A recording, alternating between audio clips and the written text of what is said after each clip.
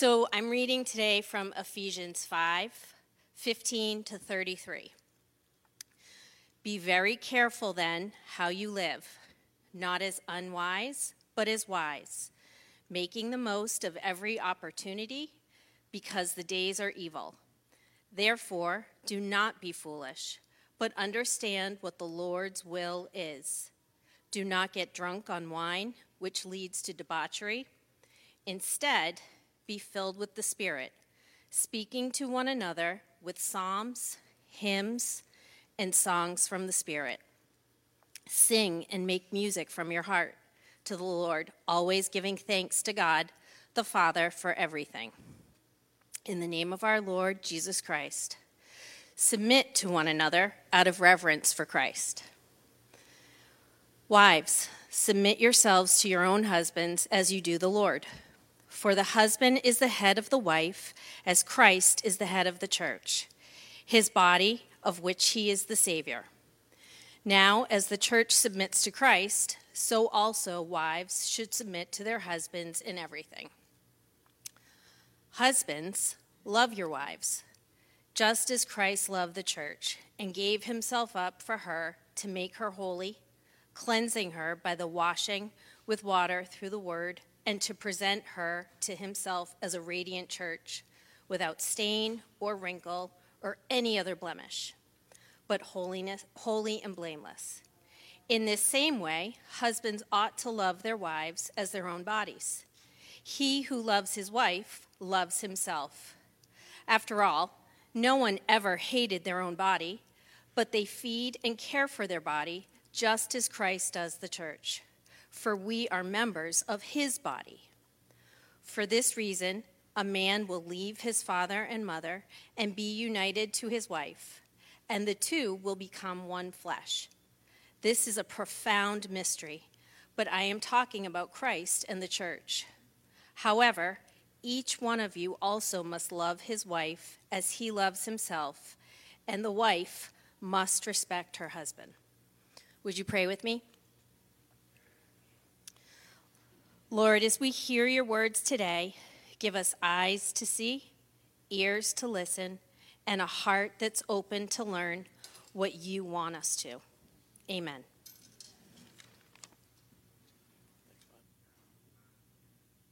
Good morning, everybody. Well, I know what some of you might be thinking right now. Who picked that scripture for today? Now, we acknowledge that there are some hard passages in the Bible, and at North River, we don't ignore them. We choose to work through them for some clarity, for understanding, so that we can follow God faithfully. That's our goal here this morning together. In the video that we watched a few moments ago, Tommy and Eddie illustrated how words matter in relationships. Words can be encouraging and uplifting when we've had a bad day. Words can be hurtful and demeaning when we lash out at someone. Sometimes words can leave us confused and wondering as we think, what do they mean by that? After all, it's not what we say that often gets communicated. It's how we say it that rings volumes, right? Words say a lot. But words can also be complicated when we either misunderstand or we misinterpret the original intent. Think about that scripture for today as an example. What do words like love and submission and headship really mean? Did God intend that men are to love and women are to submit in marriage? Does submit mean that women must forfeit their own ideas and opinions to take on the opinions and ideas of their spouse? And what happens when a spouse who doesn't submit or love, or the other spouse confuses a word like headship with power? See, misinterpretation of the intent of words can lead to confusion, and it has the potential to adversely shape our relationship. It can even create hang-ups or even a misguided view about God. Some may think, well, if my spouse who claims to love God demands submission, then that must be what God is like and how he acts. Misunderstanding of these words can have an impact on society, where people choose to wait to get married or even not get married at all because they view marriage as barbaric. They might think, I don't want to be tied down like that, or certainly don't want to tie someone else down in marriage. Where marriage was originally intended and created to be good and helpful and mutual, can be perceived as limiting, domineering, even archaic through a distorted lens. So what did the Apostle Paul intend to communicate when he wrote these words to the church in Ephesus? What do we need to know to understand God's will for relationships and marriage? And what does God want to say to us this morning? Well, first, we need to understand the overall purpose of why Paul wrote this letter to the church in Ephesus. Essentially, it's a letter instructing us how we are to live for God. The beginning of the verses in chapter 5 of Ephesians highlights Paul's purpose. Here's what Paul wrote. He said, "Be imitators of God, therefore, as dearly loved children, and live a life of love, just as Christ loved us and gave himself up for us as a fragrant offering and sacrifice to God." So Paul starts off by saying that we're dearly loved, that we're to live a life of love towards others, just as Christ has loved us. The love that Paul is referencing here is a sacrificial love that all Christians have received from God first. And they're now called to live that out to others in response. We've been talking about this throughout the summer in our Summer of Love series. So here, Paul's instructing his readers what living for God looks like in practical ways. What does living for God look like? Well, we'll look at three things that our scripture points to this morning. The first is that we need to seek to understand God's will. In verses 15 to 21, Paul listed 6 examples of how we live for God. I'll outline them here really quickly. He says, do not get drunk, but instead be filled with the Spirit. Speak to one another with songs. In other words, and I got to be clear about this because I think someone might take this literally and start singing a song to each other. Hello, Jamie. Have a wonderful day. Yeah, no. Singing of song means to be encouraging, to lift one another up, encourage, meaning being life-giving. It means to sing and give thanks to God. Last week, I sat out in my fire pit, and I was sitting there alone and just kind of reflecting a little bit, thinking about all the things that God has given and provided, and looking at kind of an inventory of my life, and just saying, God, thanks for what you've done in my life and what you're doing. Then he finally says, submit to one another out of reverence for Christ. Living for God is a conscious decision, and this list is fruit or the results that will develop in us as we follow God's will. When we understand that we're dearly loved, there's a change in our understanding about God. But there's also a change in our heart. And this heart change is described as an enlightening and an awakening of our soul, where God's Spirit takes up residence in our heart, and he becomes our leader and guide in life. So the desire to know God and to follow God's leading and trust him with our life is evidence of that awakening. And as God's Spirit fills us, what begins to happen? Well, the Bible shows that we trade our sorrows and our grief for joy. We surrender our fear for faith. God turns our mourning into dancing. And the darkness of our sinful way now becomes an illuminated, lighted path. From greed to gratitude, from defiance to submission. We submit our life to God as we seek to understand God's will. We experience God's love in a powerful and transforming way. This is what life with God looks like as we start to walk with Him. But it's not only a life with God, God calls us to live life with others. See, in God's community, life with others is essential because life with other believers teaches us how to be like Jesus. There are two codes in the New Testament that teaches about life with others: love and submission. Now, I'll get to love in a few minutes, but right now I want to focus on the word submission. Look again at verse 21 here. Submit to one another out of reverence for Christ. Now, I understand there are some misconceptions about submission. Some are highly offended by the concept of submission, thinking that submit means to give up our control, to give up our freedom, to be dominated by someone. Or some even see submission as a sign of weakness. This may be the result of maybe a past relationship in our life. But often it is more of an attitude that we've developed where we choose to be our own boss. We live in a culture that says, no one tells me what to do. We choose to do life on our own, without God and without others.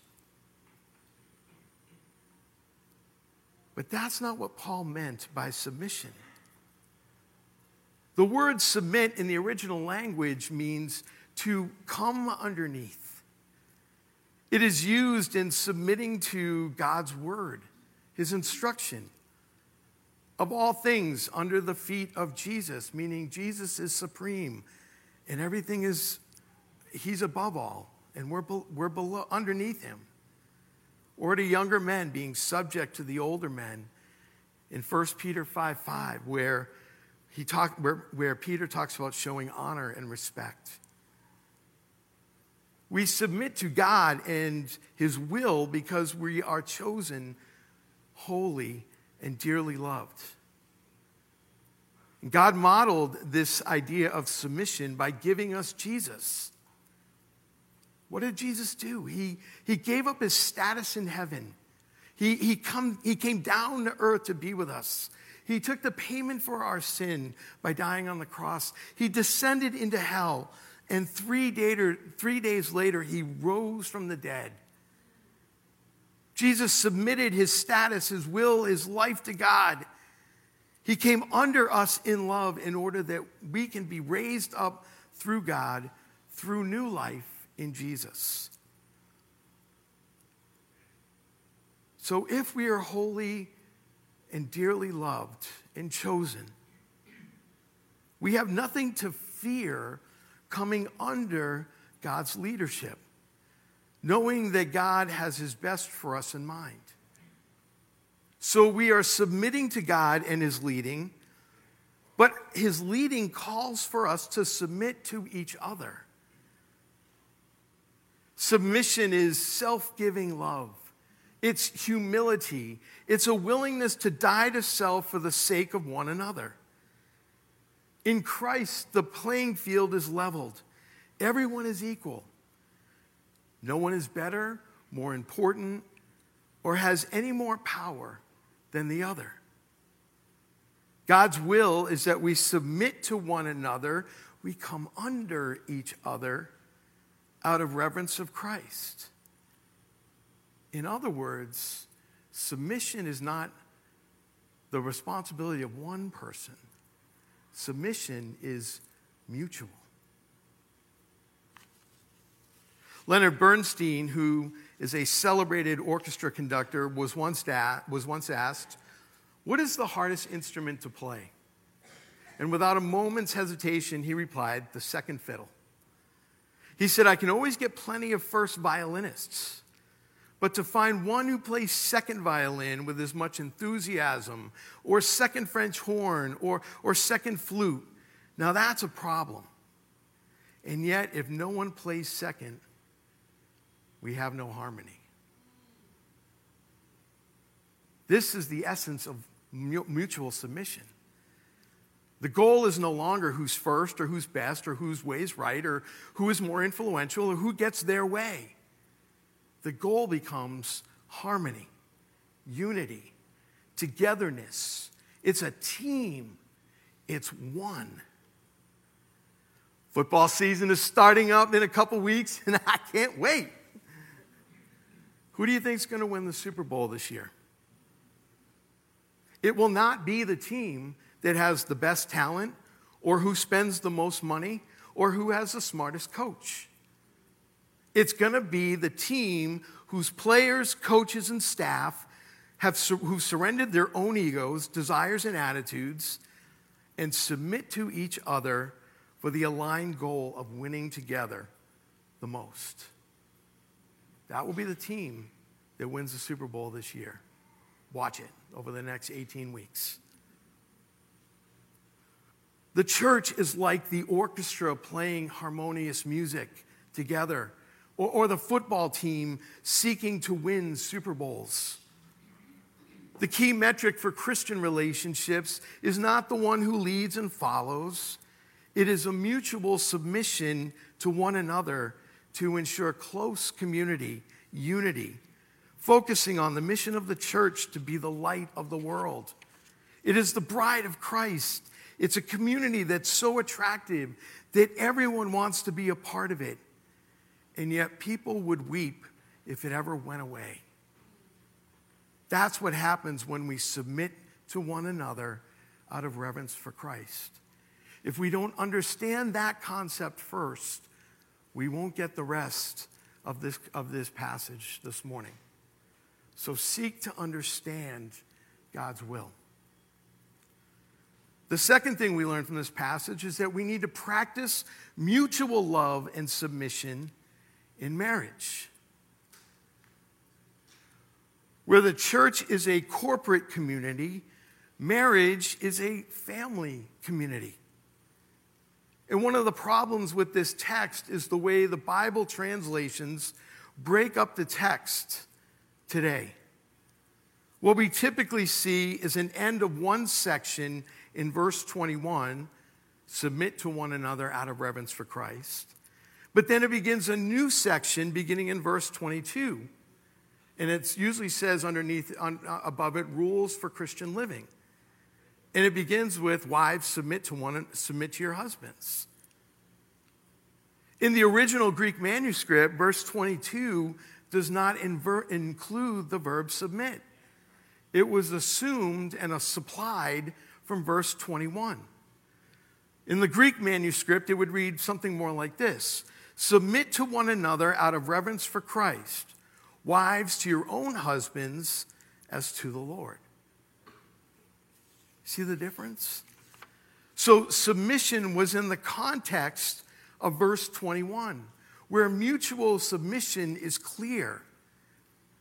Not the sole role or submission of wives to husbands in verse 22. Verse 22 and forward provides an example of mutual submission, not a specific directive for wives. That same concept applies in verse 24. In the Greek manuscript, it reads, now as the church submits to Christ, so also wives to their husbands in everything.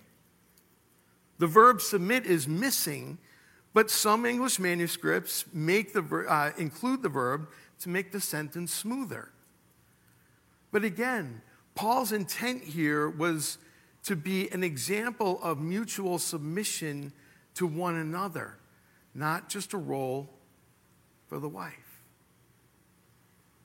Hang on to that thought for a minute, because there's another word that's created confusion. The word head in verse 23.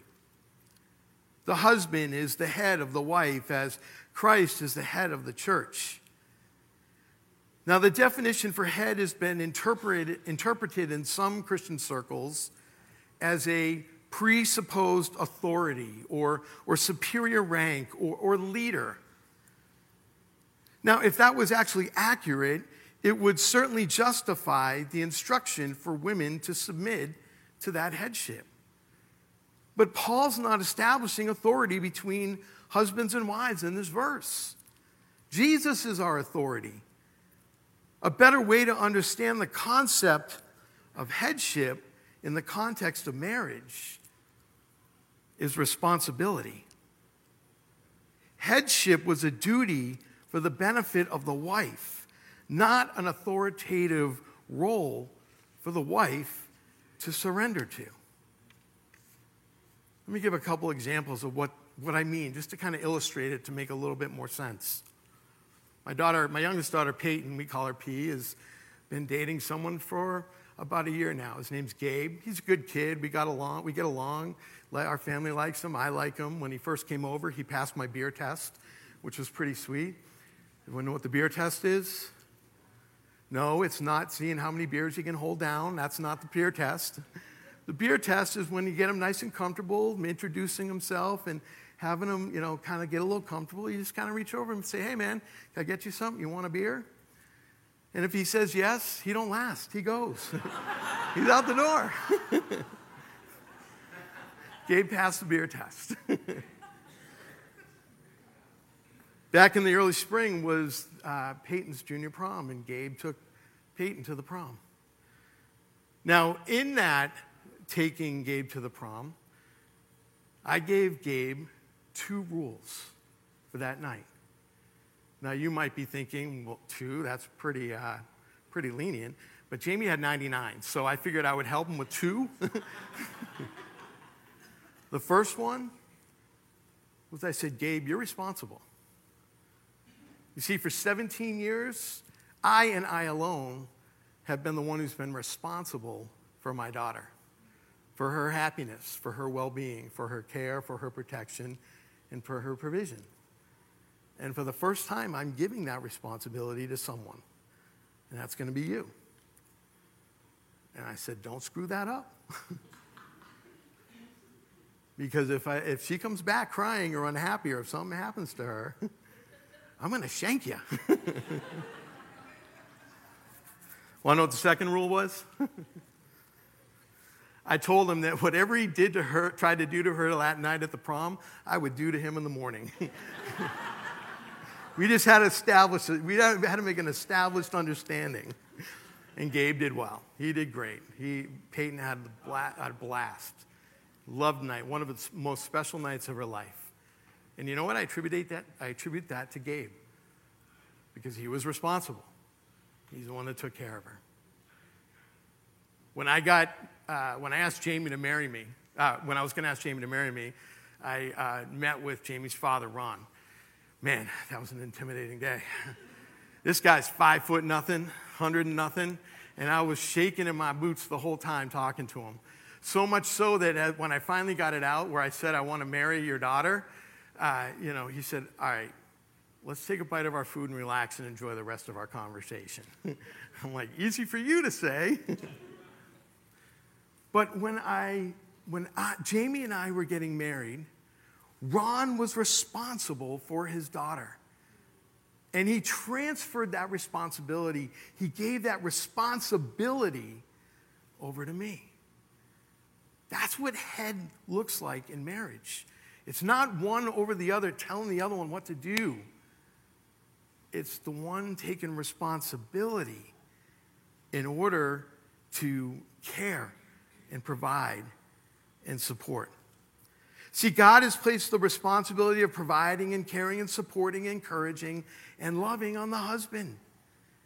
In the ancient world, the requirement of husbands was to provide food and shelter for his wife. That was pretty much about it. And the husband was essentially free to do whatever he pleased.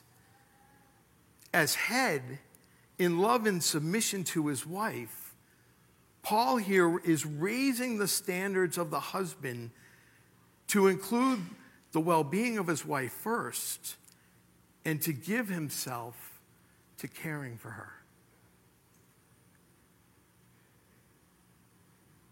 Now, here's where this concept becomes most interesting and becomes most clear. Look at verse 25 again. It says, "Husbands, love your wives just as Christ loved the church and gave himself up for her." To love is to serve, to give up one's position, to sacrifice. It's denying self to the benefit of someone else. You know what? That sure sounds a lot like submission, doesn't it? And if submission means to come under, to give up one's position for someone else, and if love is to serve and to sacrifice, aren't we talking about the same thing? See, in Paul's theology, love and submission were synonymous. And if they were synonymous, then love and submission were mutual in marriage. Marriage is a prominent relationship where we practice life with God and with others. When I counsel couples who are getting married, we work through this passage together in this way. We talk about what it means to have God as the foundation of their marriage, seeking God's will. What mutual love and what mutual submission looks like in their relationship, and what it could look like in their relationship. Marriage is a lifelong call to love and serve and respect and honor one another, to come under each other.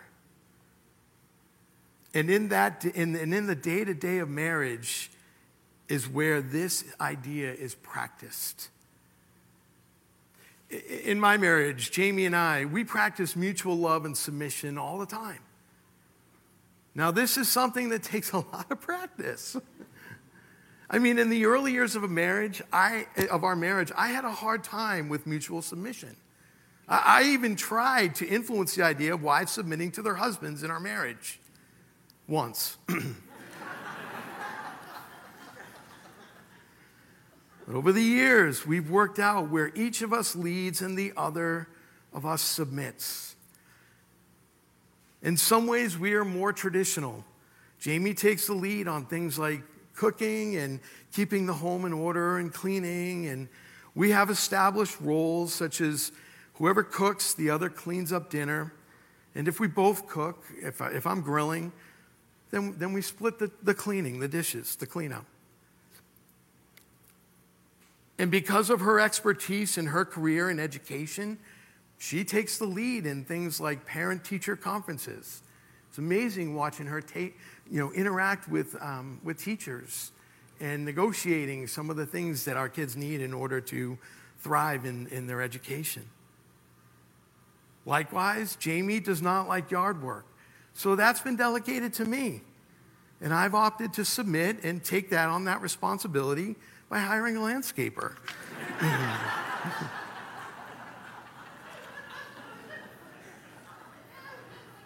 In raising our kids, there were seasons where each of us would come under each other's leadership. Jamie was in the lead when the kids were younger, birth to age 10.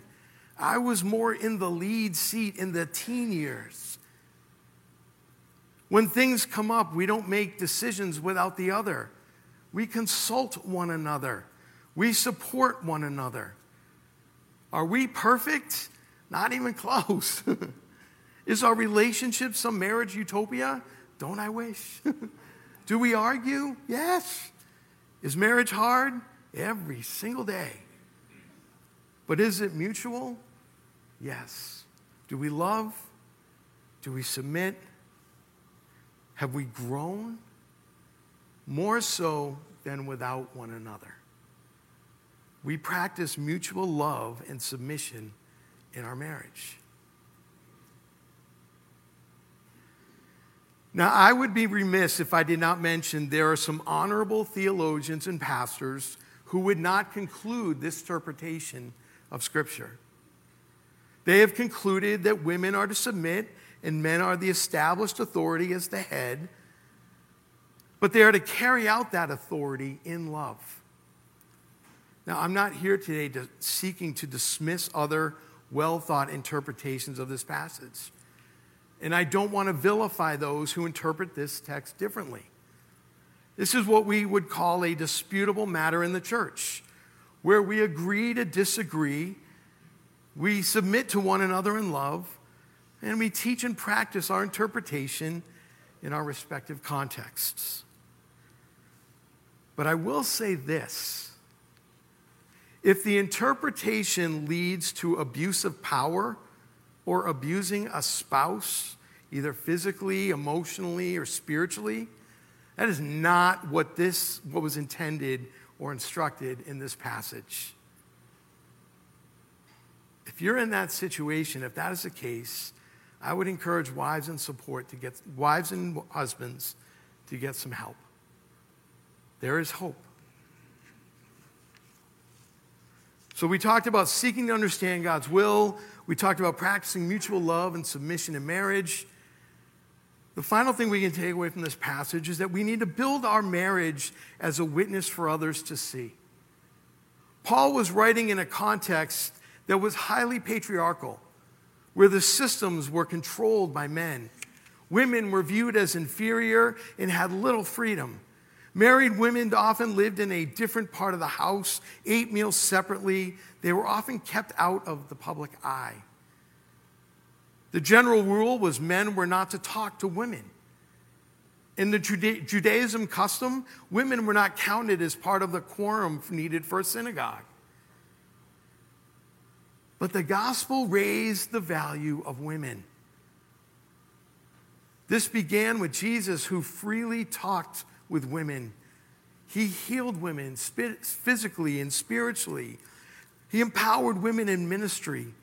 Remember the woman at the well? She brought the entire village to meet Jesus. John's gospel tells us that it was Mary who saw Jesus' tomb was empty first.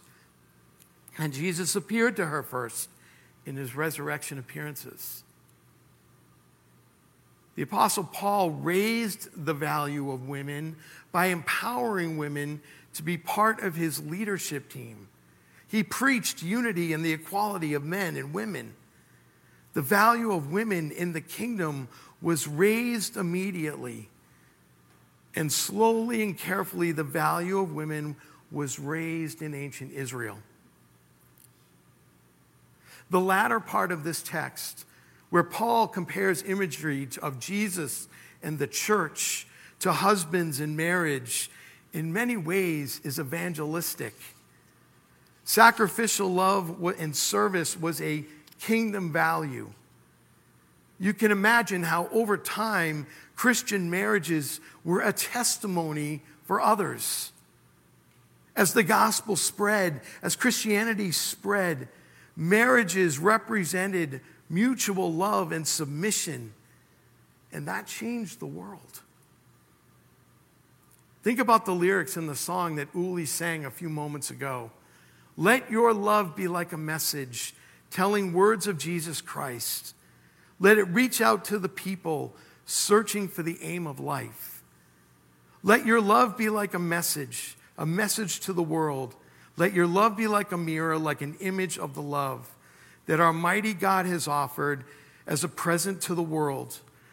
Let your life be like a mirror to the world. Like the church, marriage reflects the beauty of life with God and with others in the world. When we are loving and we're submitting to each other, that is attractive. People will notice.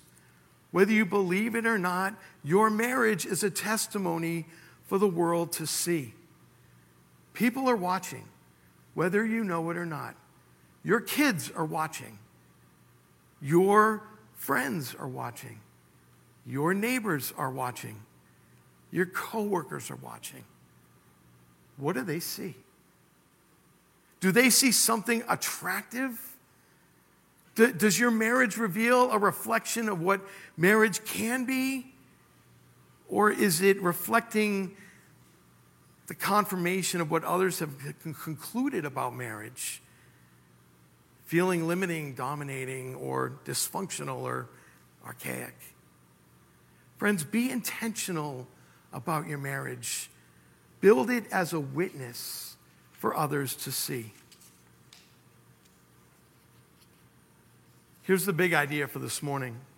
Love and mission and submission are mutual and synonymous in all relationships as a witness for Christ for the world to see. Whether we are single, whether we're married, whether we're divorced or we're widowed, whether we're a young person, whether we're just starting out in marriage or we've been in a marriage for 50 years, we can all take something away from this message today.